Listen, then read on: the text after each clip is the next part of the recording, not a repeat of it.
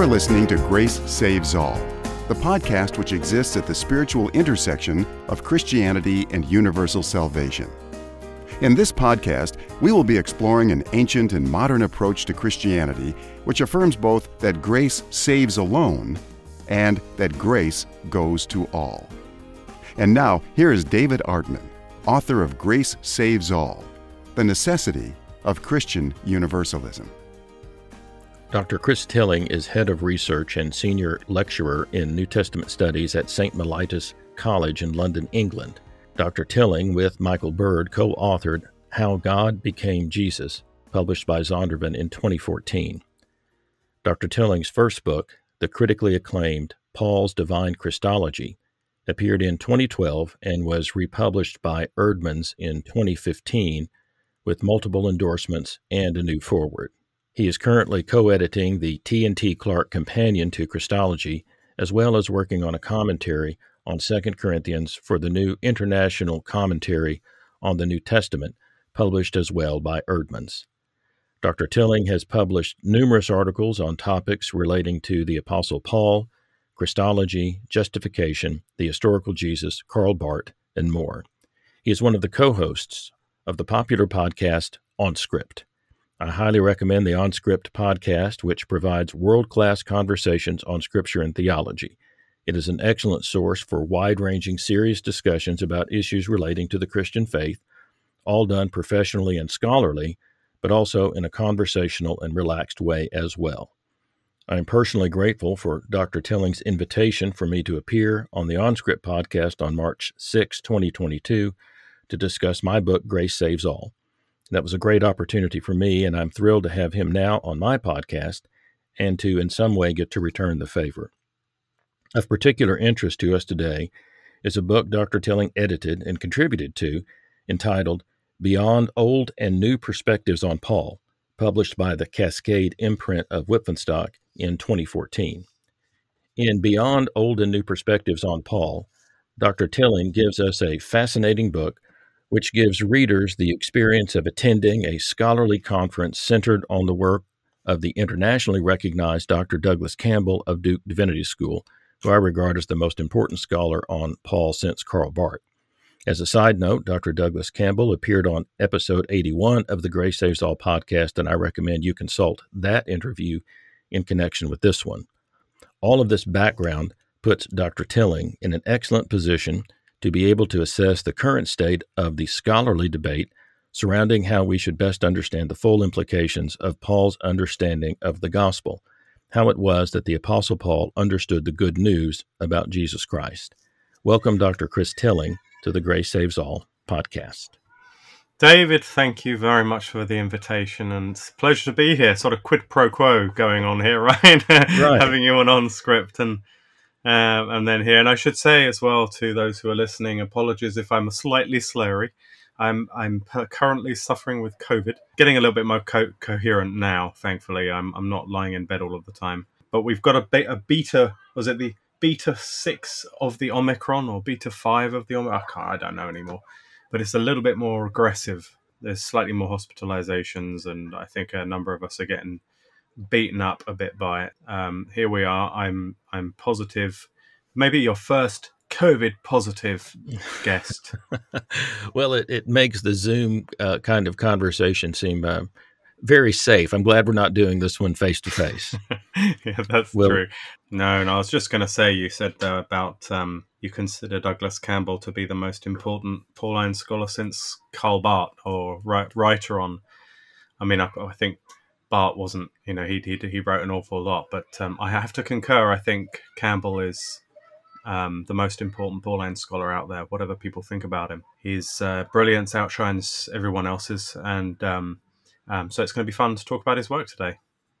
Well, he has certainly changed the conversation. I really appreciate that, and I appreciate the work that you've done in helping us to be able to get a handle on Dr. Campbell's scholarship. But I'd like to just, I've talked about all of your scholarly accomplishments, which are tremendous, but I'd like just to begin with a more simple story about how you came to faith. Well, It's not really an uplifting story in many ways. I went to a local church, wasn't raised in a Christian family or a church-going family, but I fancied some of the girls in the local church, so I went along.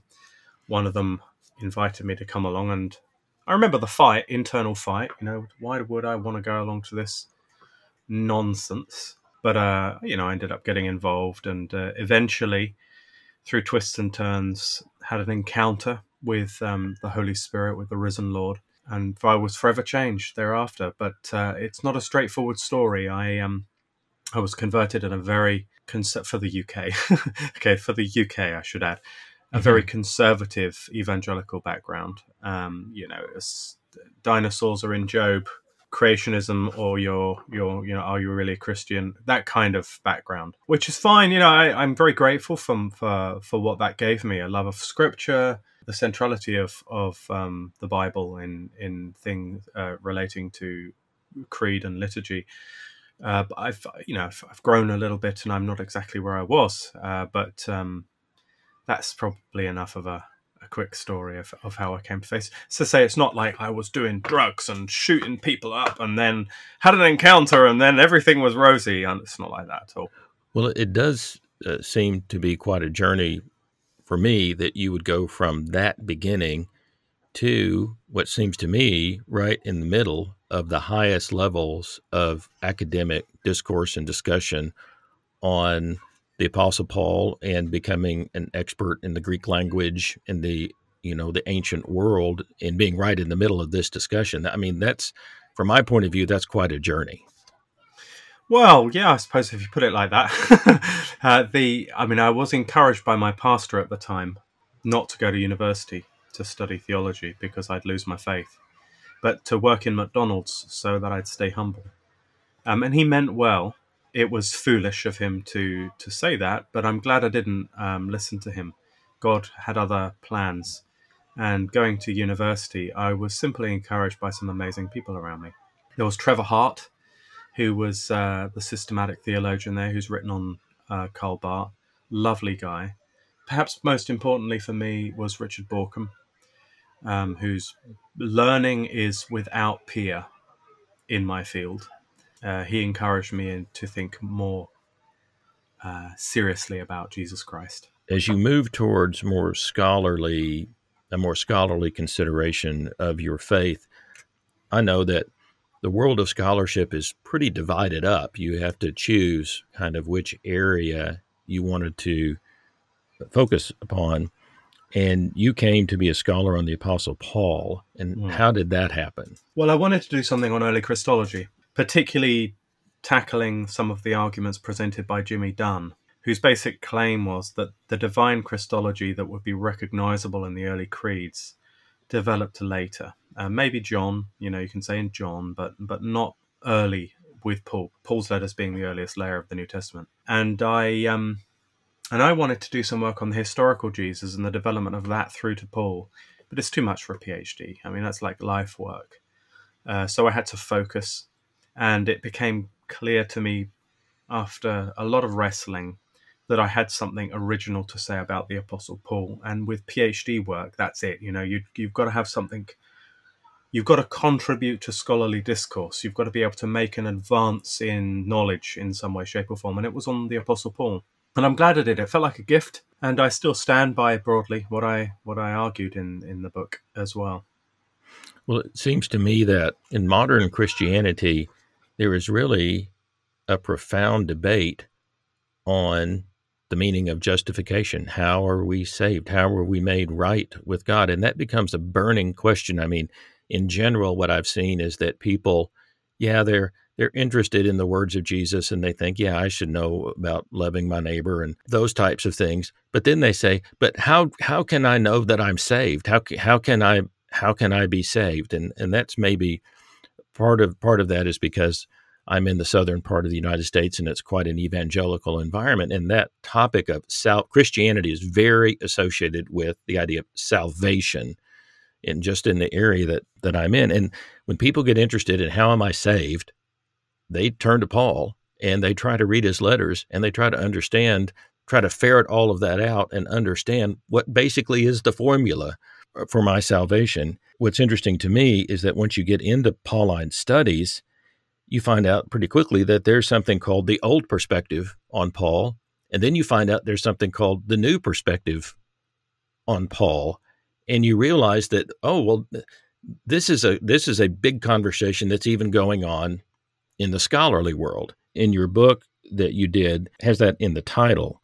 So I wonder if you could just talk about Pauline studies, the old perspective and the new perspective, and then beyond the new perspective. Oh, goodness. Yeah. Okay. Well, the old perspective on Paul emerges in the Reformation and the period of the Reformation. It's a certain way of reading Paul that understands important words like faith, works, and the verb to justify, or dikaio, often translated as to justify, and a few others, but they're central for sure. It's, in other words, a reading scheme that casts these words in a particular way, so that when you read Paul's letters and you come across these words, you activate that entire scheme unknowingly. And it's kind of dominant in our imagination. In the UK and the US, I think it's dominant in ecclesial circles and outside of the church as well. When one asks, what does Paul mean by the gospel? Or what do we mean by the gospel? Which is often then synonymous.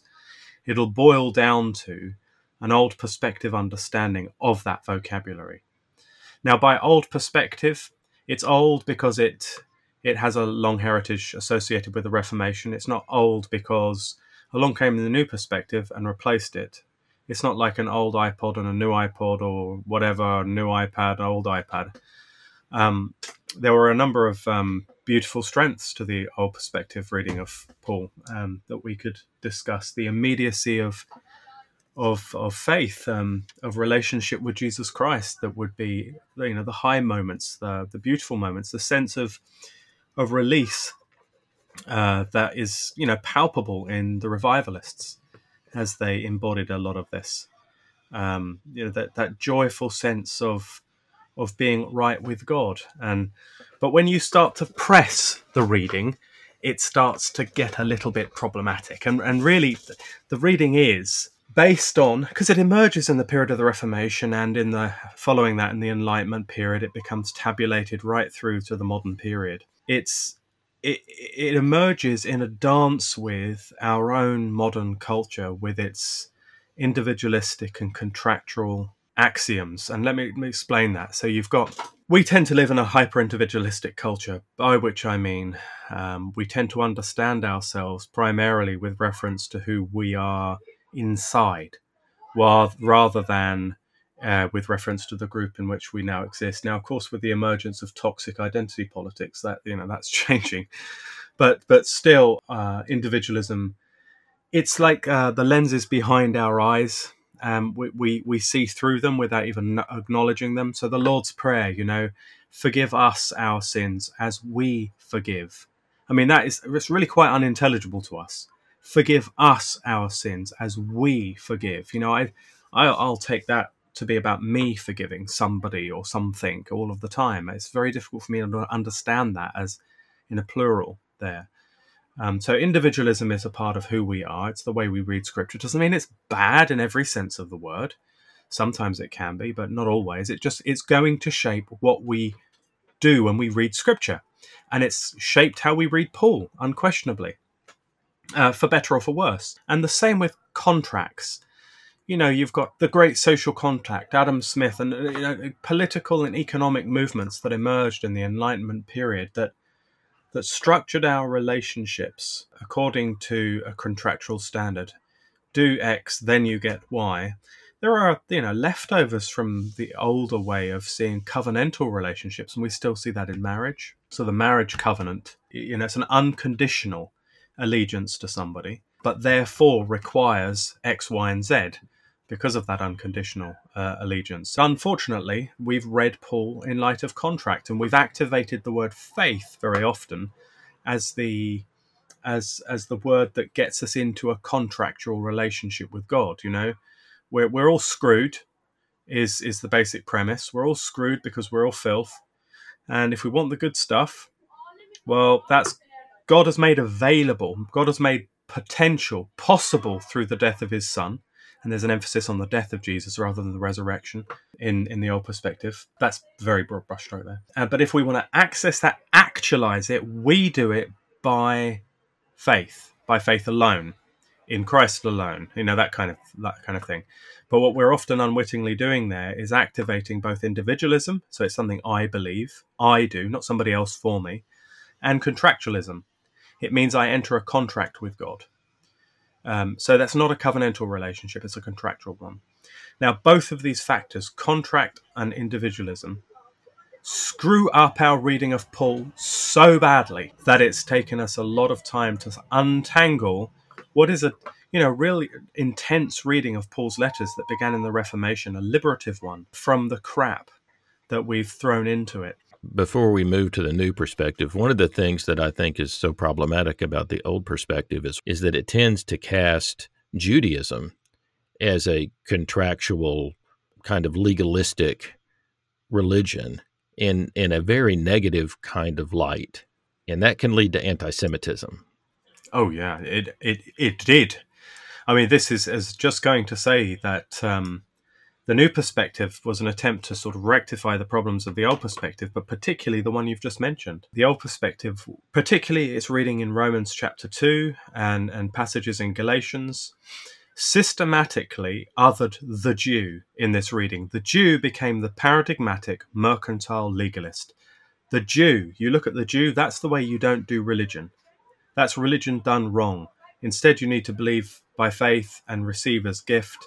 And so we're not legalists and we're in the right. Protestant rhetorics against Roman Catholics gets folded up into all of this as well, of course. Now, the new perspective emerged, slowly through the 20th century. I mean, there were some forerunners, W.D. Davies, Christa Stendhal's essay, but really it was E.P. Sanders and his book, Paul and Palestinian Judaism in 1977. That was absolutely crucial. In it, he argued that, look, the presentation of Judaism as legalistic, as in a legalistic relationship with God, is just not true, historically speaking. Mm-hmm. Let's have a look at the pattern of their relationship with God, the pattern of their religion, and see what we find. And instead of legalism, he found what he called covenantal nomism. That is, Israel is in a covenant with God, and therefore is obliged to be faithful to God by obedience to the Torah, the normos, the law. And in the law, there's the means of forgiveness. There's the sacrificial system and so on. The idea that you had to be legalistically perfect in order to be in a right relationship with God, and them Jews, aren't they crazy for thinking that? But now we Christians know better because we believe in justification by faith alone. He says, look, it's a foil. It's a false premise. And so the new perspective on Paul, it doesn't exist. It's a new perspective on Second Temple Judaism. That's the Judaism contemporary to Paul. And the basic point then is, okay, if we've misunderstood that which Paul is battling against, then we've got to put Paul back together again. And the new perspective on Paul, well, there's a number of them. There's new perspectives. All are trying to piece Paul back together again. And there's a few of them out there. You've got your Tom Wrights and your Jimmy Dunns and people like that trying to figure out what on earth Paul must mean if we got this wrong about the Jew. And they fold into all of this, the individualism and the contractualism at their highest moments anyway, as well. Well, in your book, you talk about something beyond old and new perspectives, and this is where we get into the scholarship of Dr. Douglas Campbell. Yeah. So could you tell us a little bit about this? Yeah, so I'm sure anyone who's read a little bit on the Apostle Paul will be aware of the debate between old and new perspectives, between people like John Piper and Tom Wright in popular level stuff anyway. Mm-hmm. So there's been a debate rumbling on for a while, and some of us have been a little bit perplexed by it all because I think we were struggling to find any willpower to plant our flag firmly on either. We could see that there were weaknesses with the old perspective for sure. Its account of the Jew, the inherent individualism, etc. The problematic reading of texts. All of this emerges from reading Paul, right? And all of them are true to the extent that they can accurately account for what Paul wrote. And there were some problems there for the old perspective, unquestionably. You know, who's the person in Romans 2 who's righteous because they do the works of the law? You know, there's all kinds of issues going on.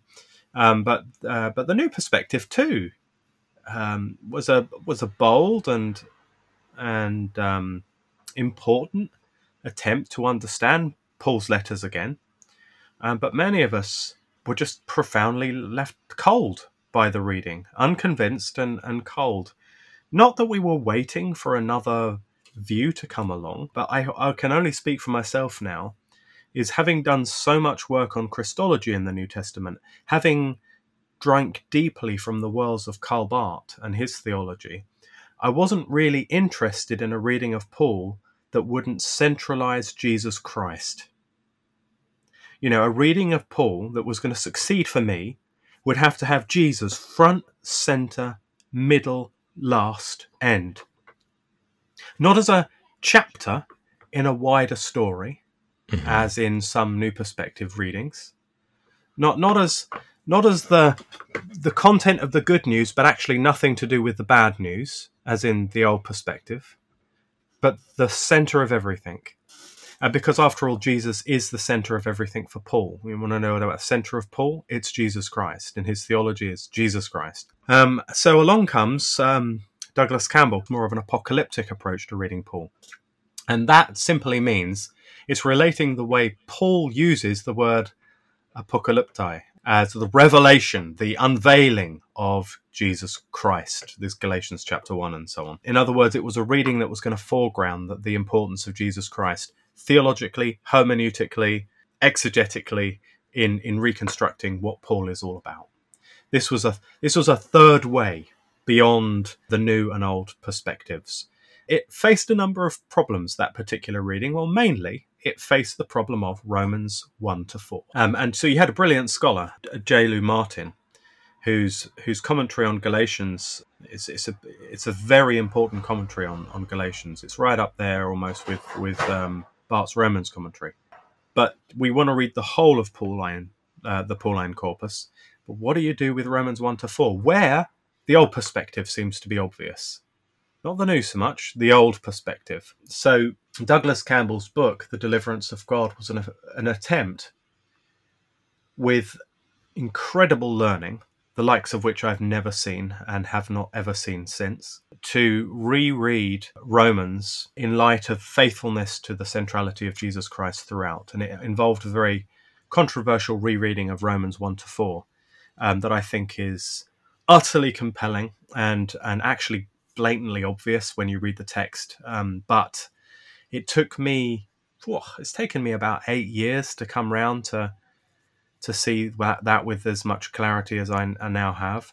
I struggled for the first few years. I reread multiple times The Deliverance of God. I struggled to understand how he was holding everything together, what the terms meant. But eventually and slowly things started to clarify. I had a lot to unlearn in order to relearn when it came to reading Paul's letters. But the spoiler is this, and if this is daunting for any of your listeners, look, a good reading of Paul is one which is going to lead you to a greater appreciation of the unconditional love of God revealed in Jesus Christ and by the Holy Spirit. That's about it. A good reading of Paul is going to lead you to that place. So, don't panic, I'd say to any of your readers. If you're reading Paul's letters and you're starting to think, hang on, the love of God, unconditional? I don't think so. Well, then slow down. You might have missed it somewhere. A good reading of Paul everywhere is going to lead you to a greater appreciation of the unconditional love of God revealed in Jesus Christ and by the Holy Spirit. And Douglas Campbell helped me to see that with more clarity than anyone ever before. Well, one of the things that's interesting to me about people like yourself that are doing scholarship at a high level is that, there you are going along looking at scholarly work, and then you see something from your perspective that seems new and fresh and interesting and insightful. And you wouldn't have been able to really see that if you hadn't really learned the lay of the land. So here you are already on a higher scholarly plane than most of us will ever get. And then, but from that perspective, you're able to be blown away by this level of scholarship that you're seeing in Dr. Campbell and how it helps us to work. It's really hard, from my perspective, not to get tripped up in the first 4 chapters of Romans. You sort of form an idea about what Romans is about, and then you carry that with you, I think, wrongly. It's like you get a bad pair of glasses on in the first 4 chapters of Romans, and then that makes you unable to read, I think, the rest of it and to really see the beauty of what Paul is trying to communicate there. I think that's really insightful, David. Absolutely. I think that's precisely what has happened to our reading of Romans. And that's exactly what Douglas Campbell is trying to solve and to unravel. Okay, well, having said that, where do you see Paul studies, or the studies on the Apostle Paul, headed in the future? It's difficult to predict. I find myself often a little bit disappointed with the scholarly world because it's very much more driven by politics and allegiances and hidden agendas than I would have thought would be possible. I had assumed instead that we have, an objectivity and careful cross-analysis of different perspectives and fair public debate, even if we're going to reject the word objective. But it don't work like that. And so the reception of Douglas Campbell's work has been absolutely laughable. And and that's why, one of the reasons why, anyway, that we look to organize the conference on Beyond Old and New Perspectives on Paul, on Douglas's work, and to publish the book, because the scholarly literature was disappointing, to say the least, when it came to a useful and accurate critical reflection on Douglas's work. The image that I've often used with people is to say, when you're trying to understand the Christian world when it comes to scholarship and to seminaries and ideas, that what you're really looking at are various silos. And so the churches have their traditions and their understandings, and the people that are best at taking those in and teaching them to others then get graduated up the silo. And so it's a self-reinforcing kind of thing. And then institutions and colleges then have agendas, they have institutions, they have donors. And so colleges, ministers, churches, all are kind of caught up in then defending a certain way of looking at things. So the world of scholarship is very much divided and very contentious in ways that I think I was surprised to discover when I got into it. And even being a minister, I discovered that I found myself oftentimes hedging what I really wanted to say to the congregation, because I had a mortgage to pay and I didn't want to upset this part of the of the congregation. And I think when I look back on my ministry, sometimes I ask myself, well, what would I have said if I wasn't afraid? But what you get so involved in trying to keep to hold a group together that sometimes, you fail to say what you really want to say. And that can happen in the world of scholarship as well. Yeah. And what I thought was so interesting about your book was it was like getting to go to a conference. And if you've ever, for those who haven't gone to an academic conference, what's so amazing is you see these very learned people taking very different positions from each other. I mean, it would almost seem that the positions can be so different, it would almost seem to almost be an insult. But these academics all take it in stride. Okay?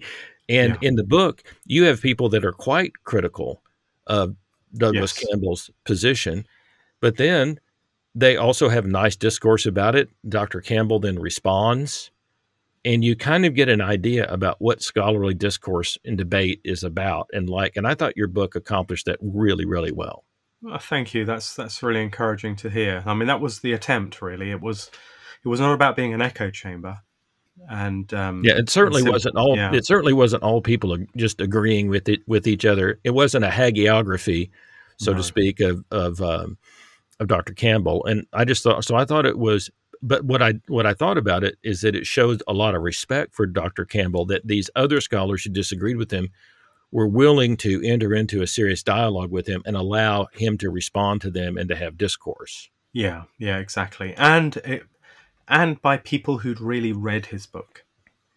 This was key. I'm not going to name names, but there were certain reviews written and published that were clearly written by people who had not read all of the deliverance of God. But as to your question of the future of Pauline scholarship and so on, it's going to be plural. There's going to be lots of different things happening in the future. There isn't going to be one camp going forward in the same way perhaps that paradigms singular dominated in the past. There's lots of interesting things going on, and I'm sympathetic to some of them deeply, particularly Paul within Judaism. I won't get into it all now.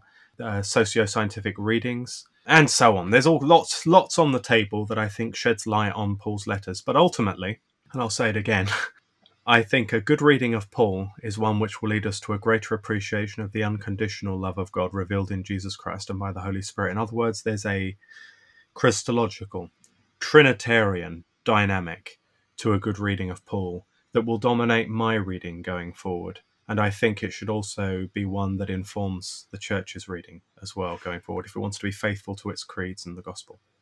Well, one of the things that happened to me in my spiritual journey is that Christ just became completely central. So everything is Christ, so that everything that happens, I started even reading in Colossians and taking seriously that all of creation comes through Christ. It's all through him and to him and for him. And that began to really change the way I was thinking about things, and just the enormity of the deliverance that was achieved in Christ became so overwhelming. It became hard for me to see how that deliverance would not finally be successful in defeating every principality and power which might try to stand against it. Right. Once I got there, it was just hard to see how anything could possibly defeat the will of Jesus for any single person, and how the will of Jesus was that he was the one that seeks and saves the lost. And so, that got me into some, I'll just say, some pretty deep theological waters for myself. Some people call this universalism. I think of it, universalism to me sort of sounds like pluralism. Mm-hmm. But to me, this was this is a Christian universalism. In other words, that Christ, he is universal, that he is the universe. So Christian universalism is an attempt for me just to cast everything in the light of Christ and who he is and what his purposes are. Anyway, and so when I ran across Douglas Campbell in his work, I found somebody who was seeing Paul and the implications of Paul's theology in that kind of way. Mm. Yeah, exactly. I think that's, again, very insightful. That's effectively what Douglas Campbell has done. But it's an interesting thought experiment for you, because if you will permit me to go back to Colossians, because this is what I'm talking about when it comes to schemes and paradigms and old perspective and new perspective and so on. But that beautiful passage in Colossians chapter 1, where you have those alls, the firstborn of all creation, all things in heaven and earth, and in him all things hold together. Finally, of course, with all the fullness of God, pleased to dwell in him, pleased to reconcile to himself all things. All things. Now, this is the interesting thing, because that is a beautiful theological scheme. But if you are in a particular reading tradition that tends to see contracts everywhere, that will tend to be nullified immediately by what follows when Paul goes on and hang on, let's see if I can find it here. It's this, and you were once estranged and hostile in your mind, doing evil things, but he's now reconciled you. So it's personalizing it, but then goes on to say, if you continue securely established and steadfast in the faith. And what that does, the if activates contractual schemes. And of course, the faith, then language used there, dovetails with that. And so all of a sudden, that beautiful scheme of universal salvation becomes something potential in that particular reading scheme that has to be activated by individuals who believe and who persist in faith, or it won't apply to them. And it's incredible, isn't it, how powerful reading schemes are, because then all of those alls tend to get deleted from the what you've just said. They get deleted. They don't mean that anymore, because of the weight that we play on single words like if, because of underriding reading strategies relating to contracts that dominate our imagination and our readings of Paul. Well, one of the things that helped me in thinking about the New Testament and looking at the original languages is that oftentimes the verb tenses in the original Greek are much more active. That these are things that are actively happening and in process. And so as we are believing this, as we are receiving this, we are taking up that life which is truly life, and we get to live in that eternal life right now, provided that we continue to live in it. If in the sense that if we stop believing and stop having faith, then we stop experiencing it. It's not that it's not there. It's just that we're not living in it or experiencing it anymore. And that's a problem, because people want to think that, Christianity means I believe these certain things, I check the box, and then I'm done, so I'm saved, not thinking of it as a progressive, ongoing experience in which we are continually enriched as we continually believe and have faith. And faith, when I learned that word faith really means sort of trust. And so that I'm just trusting in this, and I'm living trusting in this. As I live in a trusting relationship with this, I continue to receive the life that comes from it. Yeah, absolutely. If clauses don't necessarily imply contractual clauses. That's the thing. An if clause could be simply a consequence clause. Therefore, yeah. And there's lots of ways of explaining this. But the point is, certain readings of Paul can be very difficult to shake off. And so the old perspective brought a lot of good stuff. Don't get me wrong. I frankly prefer the old perspective reading, at least adjusted in a certain couple of ways, to the new perspective. But these are not easy to shake off. Reading Paul is like looking into a mirror. We often tend to simply see what we expect to find.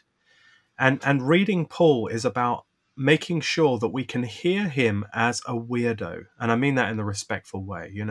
We need to see Paul isn't one of us. He's other.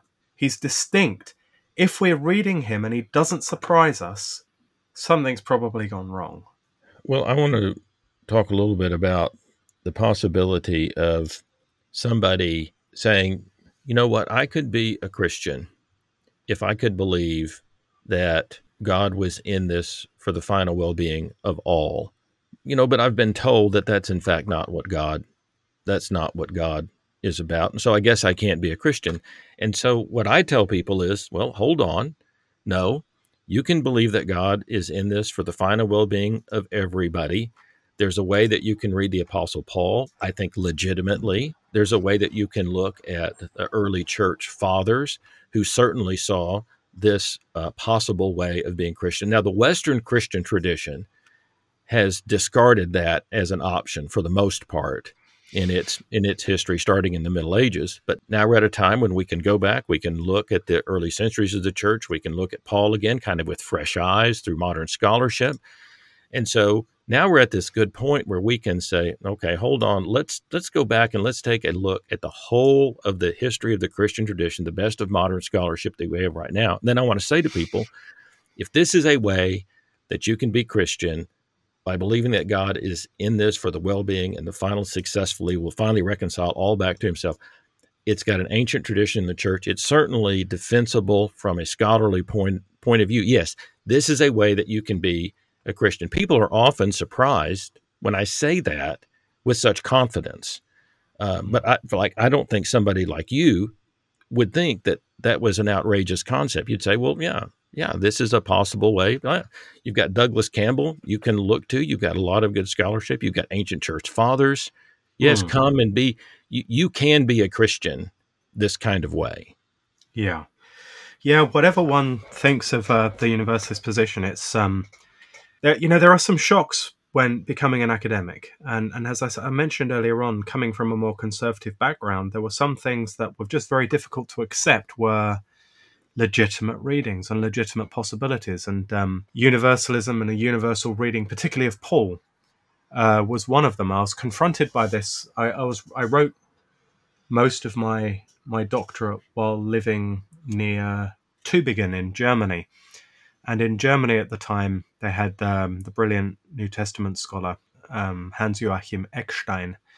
And one of his doctoral students, I think he was writing his second doctorate, which I'll get into that now, but his book was Paulus und die Versöhnung aller, Paul and the Reconciliation of All. It hasn't been translated into English, but I read the book because, it was one of the books written by someone who lived in Tübingen, and we'd meet up and we'd go out for coffees, and he'd be in a lot of the meetings I was involved with, so I was keen to get to know his opinion. And this was back in 2005 or so the book was published. So I had to reconsider. Crikey, I thought, this is actually a legitimate possibility for reading Paul. And nobody in my tradition had prepared me for this. But, it's a very tightly argued book. I didn't agree with it entirely, but there's no question that it's a legitimate reading of Paul. And this is certainly something I would say to my students coming in to St. Mellitus. As we've got to allow Paul's words to have an impact on us, to be felt. And we have so neutralized his language by thinking that we know what his words mean, that we can't hear him anymore. And one of those words is all. And the number of times Paul speaks about all, whether it's Romans 5:18, Romans 11:32, Colossians chapter 1, all over the place. We've got to flirt with Paul's alls. Because if we don't, we're not reading his letters. All we've done is neutralize them. And then we're seeing ourselves in the mirror when we're reading them. Well, one of the scholars who helped me the most is Robin Parry. Such a beautiful soul, for me, a distillation of everything that I love about England, just his personality, his way of how gentle and thoughtful and thorough and patient he is, and the way that he speaks and his theology and his journey, I've just found utterly fascinating and captivating. And so in a way, I kind of associate this gentle reading and hopeful reading with some great English. William Barclay was a scholar who ended up reading this way. Robin Parry, George MacDonald. Those voices have become so clear and important to me that I almost associate all of this with the gentle English accent. It's Robin. I guess that's why Robin Parry is so. It's just his presentation, his demeanor, everything about him carries the gentleness and the thoughtfulness of all of this for me. I don't know. Maybe I'm jealous of the English accent. Isn't it odd that why people would think that English sounds smarter? It must be something to do with movies or something. I can assure you we're not. but the truth is, Robin is a great guy. He really embodies something of the gentleness of the gospel. There's no two ways about that. His friendship is special to me too. I remember reading his book without knowing it was him at the time, The Evangelical Universalist, many years ago, and being struck by many of the arguments that were being put forward by English interlocutors. I recognised some friends that were being used in the book without being named, who were also English. So there's a little bit of an in-house thing going on, I think. But yeah, you're absolutely right that Robin is a great example of the gentleness of the love of God. Now, on the American scene, for me, it was Thomas Talbot, who has that same type of spirit. Very thoughtful, very careful thinker, a very, very gentle person, raised in an evangelical tradition, but then he gets a degree and goes to seminary at Fuller, then he gets a degree in philosophy. And he's trying to understand how he can reconcile the love of God that he first discovered through his parents, that can somehow be expressed in the Christian faith. And of course, he runs into the writings of George MacDonald, and that opens up some things for him. But then that's a connection. And I think you're somewhat familiar with Talbot's work. Yes, I remember reading his book. It was similarly for Robin. I think for me it was. I think reading criticisms of Talbot's work were very important. Not so much himself, because he seems to present a very plausible argument, and you think, oh crikey, there might be something to this, and then you turn to a critic and you think they're going to tear him to pieces, aren't they? And they don't. That was very instructive for me. As you say, he's a careful scholar who argues with elegance, and famously, it was his syllogism, or was it three options of? I won't get into the details now. My brain is the inescapable love of God. It really contains a very tightly woven philosophical, logical argument that I had not seen done at that level before. Yeah, and I think you'll find with Robin, it was preparing a book of essays in response to Thomas Talbot, co-edited together with Ian Howard Marshall and others, that started to push Robin in the direction of universalism, because of the responses to Thomas Talbot that didn't work. So then, in the midst of all of this gentle discussion, bursts upon the scene David Bentley Hart. And for me, David Bentley Hart was such a shock in his absolute derision of the eternal torment doctrine, and how that there was no way that could ever be associated with the God revealed in Jesus Christ, and his delight, obvious delight almost, in just deconstructing the Western Christian theological tradition with its insistence of the doctrine of eternal torment, and its various ways that it has twisted itself to make that seem that a good God could eternally torment his own children in a creation he's totally responsible for.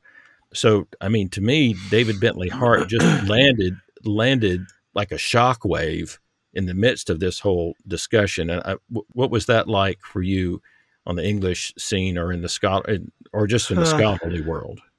Yeah, it's really difficult for me to judge how it fell on the wider scene. I mean, I have friends who were involved in some of the debates, and I'd say that there was a greater polarization that emerged. Some more defensively rejecting David Bentley Hart's arguments without really engaging them. And, Hart's rhetoric is very difficult for some to deal with, and it made it easier to dismiss on that basis if you weren't so concerned about arguments, but how it made you feel. The dismissal of Calvin and others just led others to think, oh, he can't be a very close reader of texts. So there was a polarization about others, however, and I'm starting to see this with some younger students were profoundly impressed by his rhetoric. I don't think DBH's strengths are more on the ecumenical side of things. He's someone that you throw in there to cause an explosion and shed light.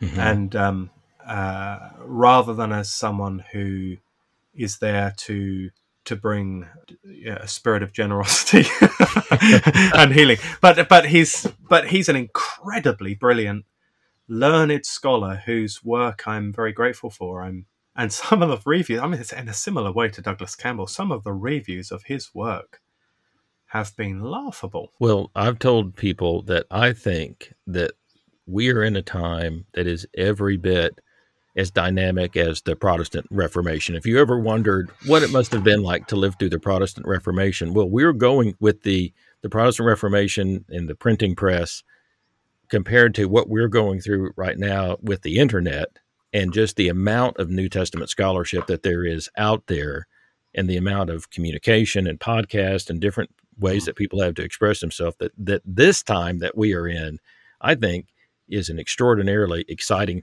When I was in seminary, I can remember in order to access a lot of these things, I had to have a card, a special card to give me access to the seminary library at the university.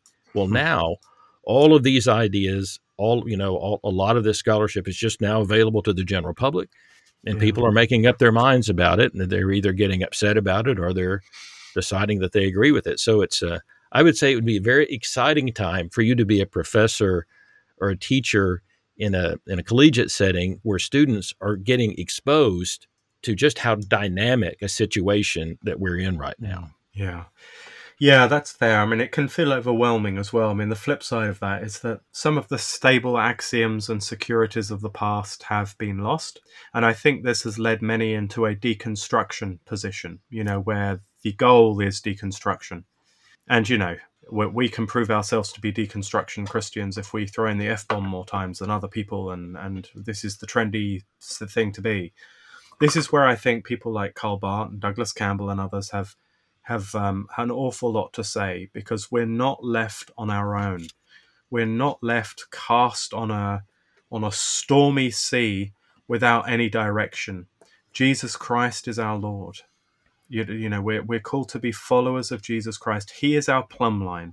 He is our rule and guide through all of the confusing debates. And I think ultimately this is going to be something that we're going to have to cling on to ecumenically as well. The fact is, I disagree profoundly with John Piper and his reading of Paul, or even with some other names who I respect enormously when it comes to their reading of Paul's letters. But they're followers of Jesus as well. We do have things in common, and I think it's absolutely crucial to bear this in mind in a time of great confusion and we're in a space that is contested as we are today. Jesus Christ is our plumb line. He is the one word of God. And hopefully that will help navigate us through some of the confusion. We're not left on our own resources. That's where I see your scholarship really at work, helping us to see the centrality of Christ in the reading of Paul, and then also just providing a context and formats, whether it's through your book, your book was a conference format in a book. And then, your OnScript podcast is a podcast format of this same thing. People getting together, expressing different views, having genial, scholarly conversations with each other, and approaching kind of learning together as sort of a community experience that we can do collegially. We can have strongly held positions, and we can hold some openness to keep other points of view in mind, still have our own position, but we don't have to break apart into a million pieces in order to do this. Yeah, that's right. We're all, putting it bluntly, we're all idiots. None of us really know everything about even small subjects matters. And so we've all got to be patient with each other. I dare say, David, if we're going to talk about some of the things that you and I believe, we'll believe different things. But Jesus is our foundation for both of us. So, this is the great foundation for us going forward, I think, in thinking about Romans and how to read Romans, as Douglas Campbell's book might not always model this in the best way. It's a quite aggressively argued book, but ultimately the only way to engage with his book, I think, is with a measure of generosity. Yeah, you're kind of the person in the midst of the fray that's saying, hold on, everyone. Okay, that's good for everybody to express themselves and good for you. But let's also remember we are Christians. We're all affirming the centrality of Christ. We're trying to be the body of Christ together in some way. Yeah. So why don't we see if we can do that and accomplish that? So I think that your voice is a needed one and a necessary one.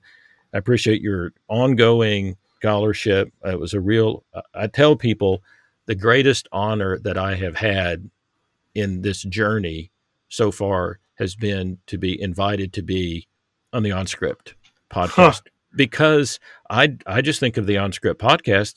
That's the place where PhDs talk about ideas it's like a scholarly conference and a podcast. It's the type of thing I would go to listen to but not ever expect to be invited to be on. And so I tell people that that's been one of the greatest compliments that I've received, and that you read my book or that you thought I had something to contribute to this conversation it really, really meant the world to me. So thank you very much for that. Oh, pleasure. Read and enjoyed your book. Thank you. Well, thank you so much for spending some time with us in the midst of your recouping and recovery. And I just say that this is the greatest COVID interview I've ever done, and I hope that I will ever do. Indeed, yeah. I think I'll leave that cough in just so people. I'll edit out the rest of. There are a lot of coughs that I'm going to edit out, but I'll just leave that one in to know that you really struggled to work your way through this, and I appreciate it so much. Thanks, mate. Cheers. Pleasure to be on. Thank you for joining us in this episode of Grace Saves All. You can help spread the word by sharing this podcast with others and by giving it a rating on iTunes. If you want to find out more about David, or if you'd like to leave him a message, go to his website, davidartman.net. In the meantime, let's work together to help a hurting world know about the greatest news ever announced.